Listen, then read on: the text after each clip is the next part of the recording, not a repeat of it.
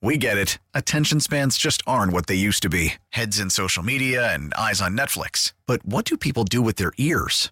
Well, for one, they're listening to audio. Americans spend 4.4 hours with audio every day. Oh, and you want the proof? Well, you just sat through this ad that's now approaching 30 seconds. What could you say to a potential customer in 30 seconds? Let Odyssey put together a media plan tailor-made for your unique marketing needs. Advertise with Odyssey. Visit ads.odyssey.com.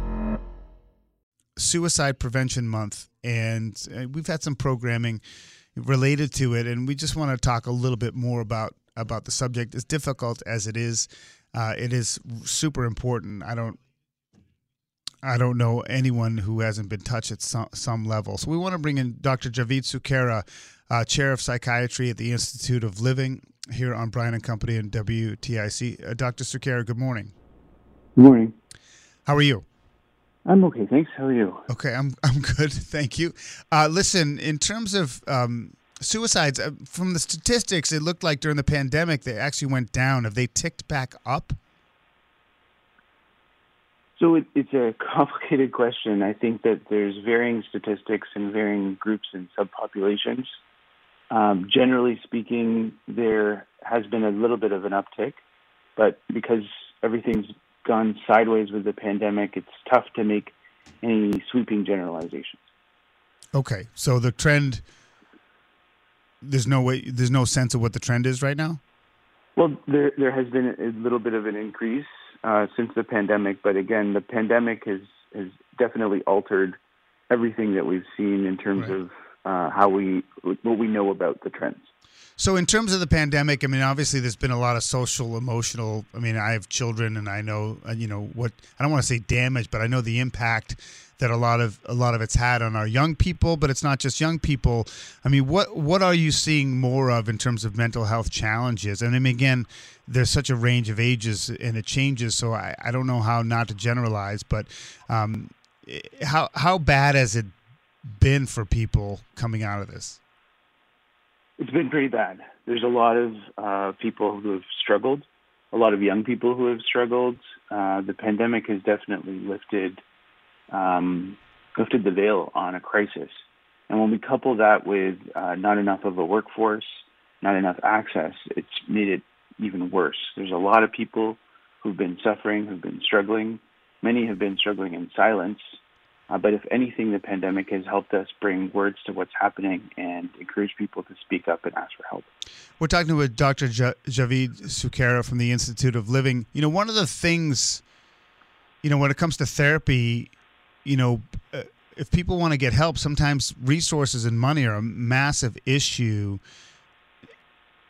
When are we going to get to the point where, and even physical issues are, I think the insurance system's kind of broken, but it's certainly more difficult to deal with mental issues than physical issues. I mean, I've asked this question before of other people, but when are we going to get to the point where we treat them equally in terms of how we cover them with insurance? Well, I hope we get there soon. I think that there's many absurdities in our system, and we continue to have prejudicial underfunding of these types of treatments. We know that there needs to be parity, and there's been positive movement in that direction, but we're not yet in a state where we have the same access, the same coverage, and the same financing of mental health challenges compared to physical health challenges. The Institute of Living obviously deals with inpatient, outpatient, a whole range of services. It's just a big operation. In terms of the age demographics, I can't say which one concerns you the most because they're all concerning, but in terms of the patterns, is it young people that are really more on your radar than before? I mean, what demographic breakdown can you share with us? Well, at the Institute of Living, we work with all populations, young and old, including kids, teens, and all the way up to geriatric. Definitely among the most concerns are for young people, because we know that early intervention is very clear that the sooner that you get someone help, the longer lasting the effects of that help is. So that's why it's even more important that in younger populations, if they're struggling, if they're suffering, they get access to help.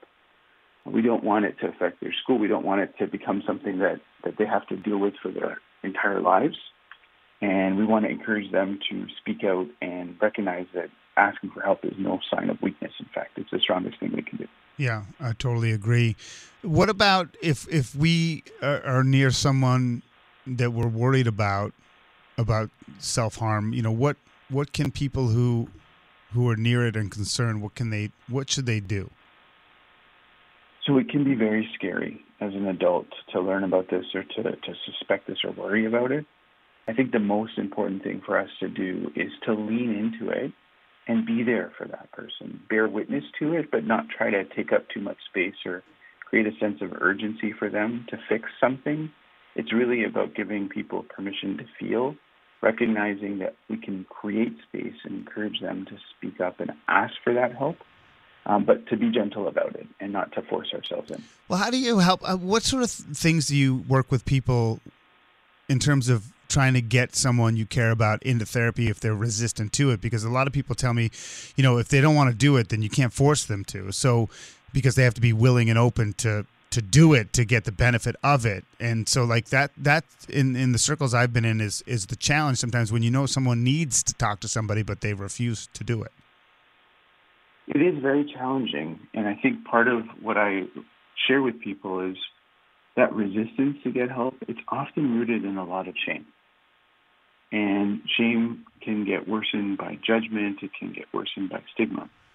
Understanding the roots of why someone might be resistant to ask for help really speaks to why it's important to validate how they're feeling, not make them feel abnormal or feel like they're less than or not worthy, but validate it and make sense of it with them together, and remind people that they're the ones that have to step up and take some actions, but that we as their supporters and people who care for them are here to help them with that they don't have to suffer alone and that they weren't meant to suffer alone.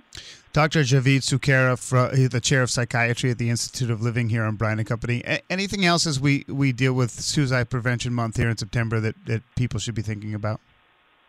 Well, we covered a lot, but I think it just boils down to leaning in when you see someone suffering, not to be afraid, and really being as non-judgmental as we can, but being there for people and seeking connection.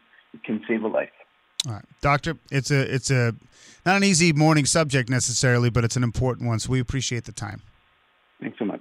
All right, Dr. Javid Sukhera, chair of psychiatry at the Institute of Living. And yeah, it's hard. I mean, I think that's one element of it all, is that if someone needs help but they don't want the help, how do you get them help? Because if they have to be willing and open to getting it for it to work, I mean, that's a kind of a vicious kind of cycle. We get it. Attention spans just aren't what they used to be. Heads in social media and eyes on Netflix. But what do people do with their ears? Well, for one, they're listening to audio. Americans spend 4.4 hours with audio every day. Oh, and you want the proof? Well, you just sat through this ad that's now approaching 30 seconds. What could you say to a potential customer in 30 seconds? Let Odyssey put together a media plan tailor-made for your unique marketing needs. Advertise with Odyssey. Visit ads.odyssey.com.